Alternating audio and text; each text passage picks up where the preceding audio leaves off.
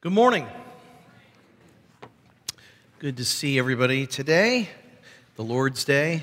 It's always wonderful when we can gather together to worship the Lord in spirit and in truth. If you're visiting with us for the very first time, a very special welcome to you, and we would invite you to stop back at the Hub after the service. We'd love to chat with you, get to know you, answer any questions that you might have. And as was mentioned earlier, if you're interested in learning a little bit more about New Life, our spiritual DNA, so to speak, we'd love to have you join us at my home with my wife for the Discovery class coming up real soon. And so you can sign up for that back at the Hub. We are continuing our series in the book of Ephesians, and so it's been quite a journey. We still have a couple of chapters to go, but this chapter, chapter 4 in particular, has been a wonderful chapter for us to just camp out in for a while. And if you remember 2 weeks ago at the start of chapter 4, the Apostle Paul shared with us and exhorted us to live lives that are worthy of our calling, to live in a manner worthy of our calling. And as we looked at those verses in particular, we learned that one of the marks of a healthy church is unity. And we were told there that we are to be eager to maintain the unity of the Spirit in the bond of peace. And last week we covered verses 7 through 12 primarily, and we discovered that there's another mark of a healthy church, and that is diversity. And we talked specifically about the diversity of gifts within the body. This morning we will see yet another mark of a healthy church. And we're going to unpack that in just a little bit, but let's pray and ask the Lord to be our teacher this morning. Father, I thank you for this time together to worship you, this opportunity we have to open up your word, allow you to speak to us. And Holy Spirit, I pray that you would take the words that are written on these pages, that you would just penetrate our heart with the truth that is contained therein. And Father, I pray that you would continue to move us on this path of becoming more like your Son.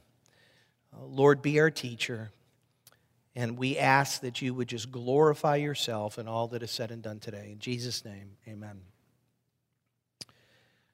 When I was a child, I spoke like a child. I thought like a child. I reasoned like a child. But when I became a man, I put away childhood or childish ways. Everybody knows that children ought to grow up. At least that's the theory. That children should grow from infancy, childhood, and adolescence into mature adulthood. Unfortunately, most of us here either have experienced this or know of someone who's experienced this, that doesn't necessarily hold true. That just because you get older in age doesn't necessarily mean you become more mature. In fact, many adults never do. The same is true spiritually. In the church. When we are saved or born again, we are, what the scripture says, we are babes in Christ. We are infants in Christ, and we need the milk of the word to sustain ourselves. But eventually, we are to grow up. And although we never really leave the milk of the word, eventually we're able to go for the meat of the word. We're able to digest more than what we did when we were children in the Lord. But again, the same unfortunate thing occurs, is that within the church, there are many who have been coming to worship services like this for decades who have never really grown up. They're stuck in what I would call spiritual childhood or adolescence. I like what Warren Wiersbe said in his book, Be Mature. He said, not everybody who grows old grows up. Ideally, the older we are, the more mature we should be, but too often the ideal does not become the real. And the result is problems. Problems in personal lives, in homes, and in churches. He says, as a pastor, I see more problems in these areas caused by immaturity than by anything else. If Christians would just grow up, they would become victors instead of victims. I think there's a lot of truth to what he just said there. And in our text this morning, there is an assumption that is being made, and that assumption is that the readers have entered into a relationship with Jesus Christ. They have been saved, they have been born again, and they are beginning their journey towards Christ-likeness and spiritual maturity. So, with that being said, if you're here this morning and you have not been born again, then all this talk about growth does not apply to you. Because you have to have been born. You've had to have come into the kingdom in order for you to begin this journey of spiritual growth. You can acquire knowledge. There are a lot of people who don't know Jesus who know an awful lot about the Bible.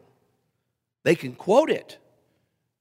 They can serve in various capacities, but they can't grow spiritually until they've come into the kingdom. To reach maturity, we have to grow up. If you have your Bibles, open up to Ephesians chapter 4.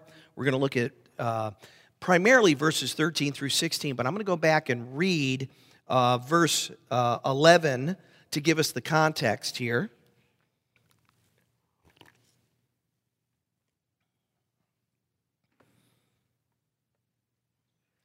So starting in verse 11, it says, and he gave the apostles, the prophets, the evangelists, the shepherds, and teachers to equip the saints for the work of ministry, for building up the body of Christ, until we all attain to the unity of the faith and of the knowledge of the Son of God, to mature manhood, to the measure of the stature of the fullness of Christ, so that we may no longer be children, tossed to and fro by the waves and carried about by every wind of doctrine, by human cunning, and by craftiness and deceitful schemes. Rather, speaking the truth in love, we are to grow up in every way into Him who is the head, into Christ, from whom the whole body, joined and held together by every joint with which it is equipped, when each part is working properly, makes the body grow so that it builds itself up in love. Now, if you look at verses 13 and 14, you see a contrast that Paul is making between manhood and childhood. Thus, Paul introduces the theme here in these verses, and that is the third mark of a healthy church, and that's maturity. And for a church to be mature, the individual members of that church need to be mature. And so we're going to see 4 traits or characteristics of a spiritually mature believer. And as we go through these, I want you to kind of evaluate yourself. Do these traits characterize my life? And it may be in different measure. There may be some here you feel like, yeah, I'm doing really well, and other ones you're not. See if you can identify some of these. So the very first thing I want you to see is that spiritually mature believers are rooted and grounded in the Scriptures. They're rooted and grounded in the Scriptures. This speaks to doctrinal stability. That there needs to be a stability in a believer's life over what he or she believes. Look at it again, verse 13. It says, until, this goes back to, it's connected to verse 12, until we attain to the unity of the faith and the knowledge of the Son of God. So you have the unity of the faith, you have the knowledge of the Son of God, then you jump down to verse 14, so that we may no longer be children, tossed to and fro by the waves and carried about by every wind of doctrine, by human cunning, by craftiness and deceitful schemes. Now, remember verse 12. What is the purpose of the fourfold/fivefold, if you were here, you remember that, ministry? What's the purpose? Why did God give the apostles, the prophets, the evangelists, and pastors and teachers to the church? It's right there in your text. To equip the saints. To what end? For the building up of the body of Christ.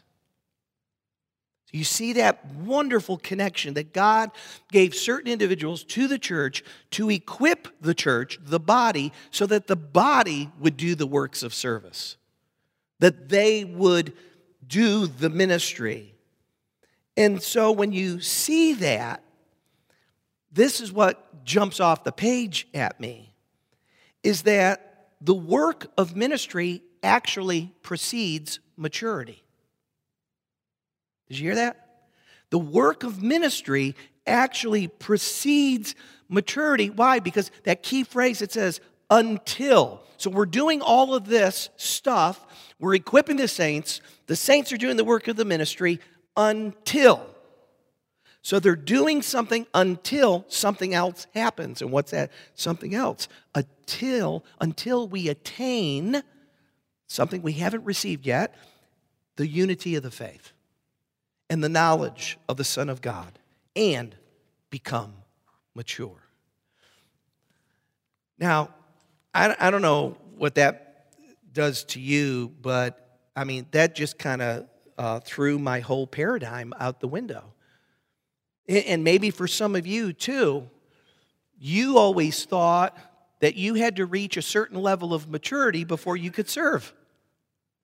That you had to know so much Bible before God could use you. Right? I mean, don't we feel that way? Well, I don't know enough. I can't do that. I haven't been saved long enough. Well, that's not what the Scripture says here. The Scripture says that ministry precedes maturity. But there are some people who've been in church for years and years and years. And they ought to be, as Scripture says, teachers by this time, but they're not. They need the elementary truths of Scripture all over again. And many times, it's those very same people who don't serve. You're never going to grow if you're not serving, if you're not using the gifts that God has given to you. But spiritual growth is much more than just gaining knowledge. So don't equate spiritual growth just with gaining knowledge. It's about having the character of Christ. And there's no better way to become like Christ than to do what he did, and that is to serve. To lay down your life for others, to give of yourself. Service or ministry is actually a means of growth. Now, having said that, I don't want to minimize the need for knowledge, because this is kind of Paul's first thing here is that we have to be rooted and grounded in sound doctrine. We attain to the unity of the faith and the knowledge of the Son of God as we maintain the unity of the Spirit and sit under the ministry of the Word. Remember, we talked about that we have to be diligent to preserve the unity of the Spirit until we attain the unity of the faith, because there there are a lot of things we don't understand. There will be disagreements at times, but we can still love each other. We can still have the unity that Jesus prayed for if we are diligent to preserve the unity of the Spirit in the bond of peace. Now, we already concluded in verse 11 that the individuals that are listed there, their job is to equip the saints for the work of ministry. But then the question becomes, how do they do this? It's done through the ministry of the Word. It's done through the preaching and teaching ministry of those who are gifted to do so within the local church. So we come to the unity of the faith and the knowledge of the Son of God as we sit under the ministry of the Word. Now, sadly, for many Christians, they are unable to discern truth from error. And there are a lot of reasons for this. Number one, there are a lot of churches that don't preach the Scriptures, or at least not what the Scriptures are really saying and what they really mean.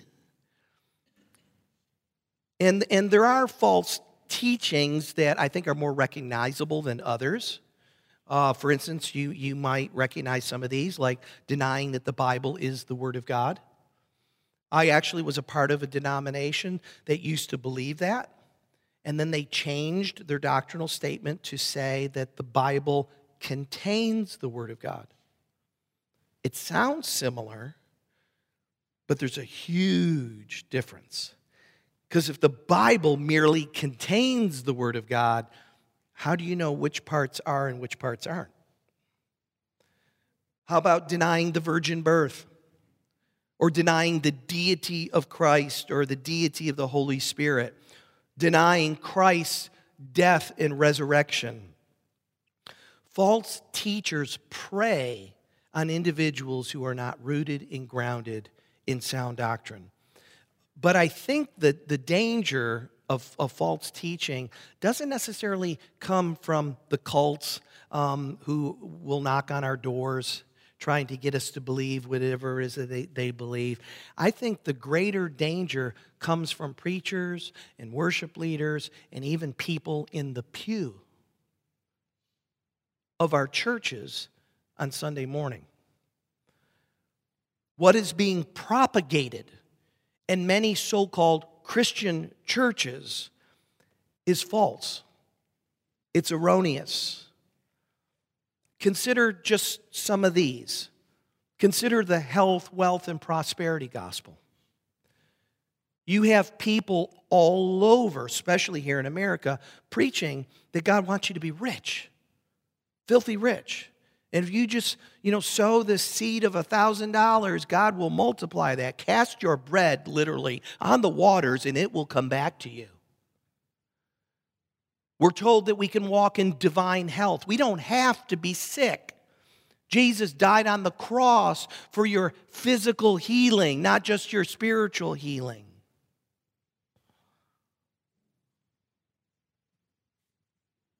That's a popular teaching, and it's wrong. There's evangelical feminism or egalitarianism. There is the viewpoint on homosexuality, not only that homosexuality is acceptable and homosexual marriage is acceptable, but we can even have homosexual pastors serving. Even the doctrine of hell as a place of eternal torment is being abandoned in the church. That used to be a characteristic of the cults. But now you have people, writing books like Love Wins and, hell, God is a God of love. He won't send anybody to hell. And if He does send anybody to hell, it won't be forever and ever. And, there'll be an end point, and then everybody gets to come in. There are people who may not necessarily go that far, but this is where their thinking will lead them. Those who say there are many ways to God. I think I shared with you a while back in a Larry King interview with Joel Osteen. Joel Osteen, he was asked by Larry King, and said, hey, it has been said that you have said that there are many ways to God. What do you have to say about that? He said, I don't believe that. You say, I believe that Jesus is the only way to God. And you go, wow, I'm glad to hear that. But he says, but I believe that there are many ways to Jesus. And we begin to see people parsing their words.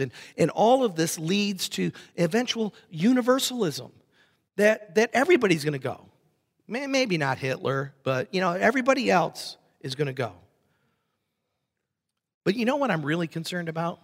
More than even that, it's when I hear Christians, almost on a daily basis, say things like, all religions are essentially the same. In fact, I was talking with somebody Friday night who said that, they were here in this church and believed that, we're all climbing the same ladder. We're all getting there, just different ways. Some people, you'll hear them say things like, well, God made me this way to justify a particular belief. Or this one here, and this was said to me. I don't care what the Scripture says, I had this experience. You see, we wouldn't necessarily classify that as false teaching, but it is false teaching. What do you mean you don't care what the Scripture says, you had this experience? Or how about this one? Christians aren't supposed to judge. Do you not know that you will judge men and angels? Just because we pull something out of context doesn't mean we can use it to suit our whims. Here's a couple of other ones that people will say. And the reason why I bring these up is because as you sit together, whether it be in a life group or over dinner together, whatever it was, you are lay preachers, whether you realize it or not. Because no sooner do you open up your mouth than you cause somebody else to see the world, or at least some small part of it, through your eyes. You have influence. That's why the Scripture says we need to be careful about what comes out of our mouths. Here's a couple more. That's just your interpretation. That's just your interpretation. Well, you know what Peter says? No prophecy of Scripture is a matter of one's own interpretation. You want to know what the Scripture says and means? You need to read it. You need to study. You need to find out, what did the author intend when he wrote it? Which is ultimately, what did the Holy Spirit want you to know? Or here's a little more subtle. This one, it's not quite as blatant as that. Is, what does this verse mean to you? Or it's whatever, it means whatever you want it to mean, or whatever it means to you. No, that's not how you approach the Scripture. You approach the Scripture to find out what it says, and then you find out what it means, and then you ask yourself, in light of what it meant to the people who first heard it, what is the timeless truth here that applies to my life so that I can know how to apply this truth in my context? But it doesn't change the meaning of the text. There's all sorts of other whacked out beliefs that Christians have, but all of these statements all reflect a wrong-headed belief. So folks, bottom line, God's word was given to us. It is the final authority in faith and life. And this is why here at New Life, we hold to the core value of biblical authority. It's not our whims, our wishes, it's not our experiences, it's not our feelings that become the final authority. It's God's word. We're not to judge Scripture by our experiences or our feelings. It's the other way around. Scripture judges our experiences and feelings. To reach maturity, we have to grow up. Thus, the need for solid teaching from those gifted and called to do so. But here's where it gets interesting. Here's where it gets good. That's not all that's needed. The whole body is involved in the maturation process. So spiritually mature believers need to be rooted and grounded in sound doctrine, but they also need to speak the truth in love. Look at verse 15 with me. Rather, speaking the truth in love, we are to grow up in every way into Him who is the head, into Christ. Now, the first part of verse 15 is a pretty popular verse. It's quoted a lot. Most of you know it. We need to speak the truth in love. But how many of us ever realize the context that this verse is in? Paul has just told us that we ought not be children tossed to and fro by every wind of doctrine, by false teaching, by erroneous views. Then he says, rather, we should speak the truth in love. Notice he doesn't say that the pastor should speak the truth in love, or the apostle or prophet or evangelist. He uses the word we. We are to grow up in every way. Rather, speaking the truth in love, we are to grow up in every way. So who do we speak the truth in love to in that context? Those who are in error. Those who have a view that is opposed to Scripture. It's talking about correction and admonishment and exhortation. It's to care enough about another individual to lovingly correct them when they are in error.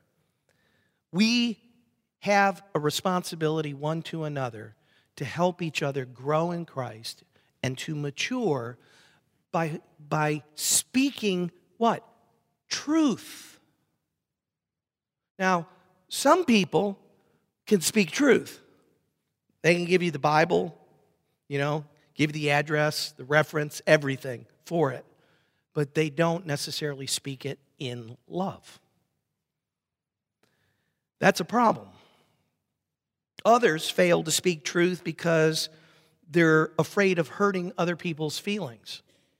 Or perhaps they're afraid of losing the relationship. And so they remain silent. But what Paul is telling us is that we all share a responsibility, a mutual responsibility, to speak the truth in love. I don't know about you, but I don't want to be motivated by fear. Fear of what they might say, what they might think, what this might do to the relationship. I want to be motivated by love. Love cares enough to risk. Love cares enough to open up our mouths and to say, brother, I love you, but you're off base here. That's not what Scripture teaches. Let me show you. Let's look at the Scripture together. Let's talk about it. If you truly love someone, you're going to risk offending them. You're going to risk losing the relationship to see them grow. Now, a word of caution here. Some people do not have the character to do this. And that there is the danger, because you can have the right word and you can give it to somebody, but you can do it in the wrong way or in the wrong spirit, with the wrong motive. You have to be very, very careful. What is your motive for doing this? Have you pulled the log out of your own eye before you pulled the speck out of your brother's eye? When you are able to speak the truth in love, you will have demonstrated maturity. The third thing that I see in this passage is that spiritually mature believers pursue Christ-likeness. Christ-likeness.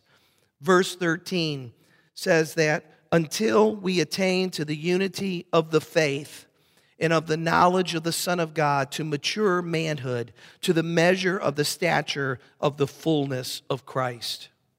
Now, the maturity that Paul is speaking about here certainly applies to us individually.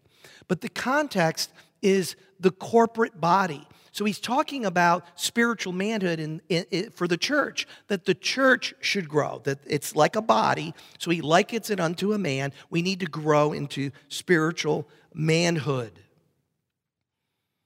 And Jesus, obviously, is the ultimate expression of maturity, isn't he?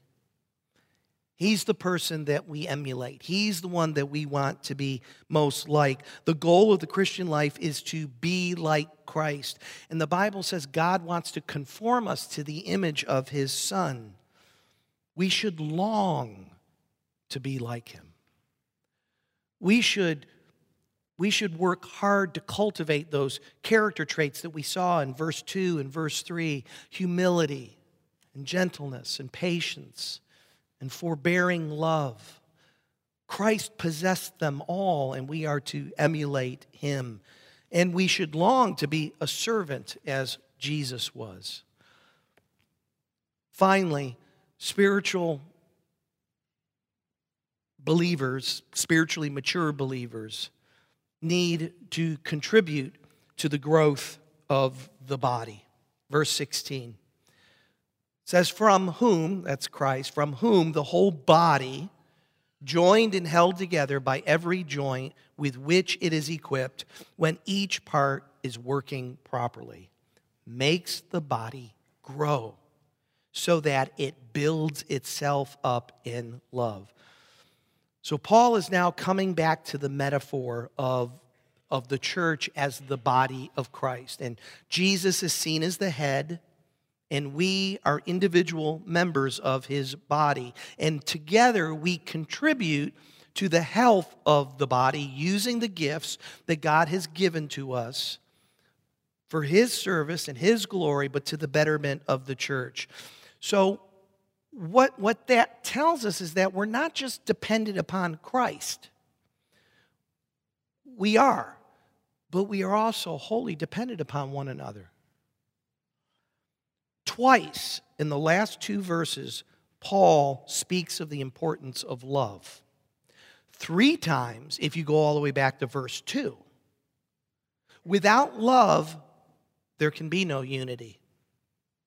Without love, our gifts mean nothing. I mean, Paul even says as much back in 1 Corinthians 13. He says, if I have all these gifts and I can move mountains and I have all this faith and everything else, what good is it if I don't have love? Love demands that we invest our time, our energy, our efforts, our talents, our treasures, our gifts to help the body mature. I like New American Standard and the NIV's translation of verse 16. I'll give you the NAS first. It says, from whom the whole body being fitted and held together by what every joint supplies. You see that? Being fitted and held together. So you and I together, we are fitted together by God, and we supply what is needed to help the body grow. The NIV says that from him the whole body, joined and held together by every supporting ligament, grows and builds itself up in love as each part does its work. Folks, to reach maturity, we have to grow up. We can't stay as children. And Paul gives us, it's not an exhaustive list, but Paul gives us 4 traits here in these few verses of what that maturity looks like. We must be rooted and grounded in the Scriptures. We must pursue Christ's likeness. We must speak the truth in love, and we must contribute to the building up of the body of Christ so that the church might be all that God intended for it to be, so that it might reach mature manhood. I don't know if you remember, a couple weeks ago, I started out chapter 4 by talking about the body and taking care of the body. And I said it, that's important. We can go overboard with it, but it is important to take care of the body. It's a good thing. But no matter what we do, this body is going to grow old and it's going to die. But this body is eternal. It will go on. We will go on long after this body is laid in the ground. And for this reason, we must pay more attention, more careful attention to the health of the body of Christ. It is my prayer, and I hope that it's yours too, that the body here at New Life will continue to strive after unity, that we will use the diversity of gifts that God has given to us, and that we will, in increasing measure, grow into spiritual manhood. When I was a child, I spoke like a child. I thought like a child. I reasoned like a child. But when I became a man, I put away childish ways. Let us no longer be children. Rather, let us grow up into every way, into Christ, who is our glorious head. Let's pray. Father, I thank you for this morning. I thank you for your word. I thank you for the challenge that we have in Scripture to grow up, be more like you. And Lord, that involves many things.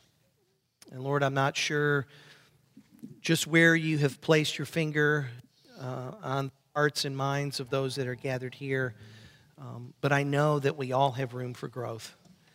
I know that we have been challenged here this morning. And I pray that you would help us apply what we've learned, that we would be diligent to work hard to cultivate our relationship with you and to do the things that we discovered here this morning. Lord, thank you for the unity that we have in Christ. May we be diligent to preserve that even as we use the diversity of gifts that you have given us for your glory. And it's in Christ's name we pray.